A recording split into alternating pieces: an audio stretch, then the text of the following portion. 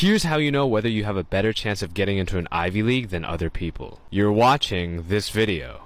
The fact that TikTok recommended this particular video to you means that you're education focused, even on an app like TikTok. If you've seen a couple of my other videos, then you probably have an even greater chance of getting into a top university. If you're following me, you probably have an even greater chance. Not only because it proves that you're education focused, but also because hopefully the information from my videos help you when it comes to applying to college. I did a study comparing students who were following me on TikTok versus those that weren't following me, and tracked which ones got into Ivy Leagues and which ones didn't, or any top university for that matter. I'd be willing to bet my life savings that those that follow me have a better chance of getting into an Ivy League than those that don't. If you made it here, congratulations. The odds are probably already in your favor. Now what I want you to do is to stop procrastinating and go work on that essay, or study for that exam.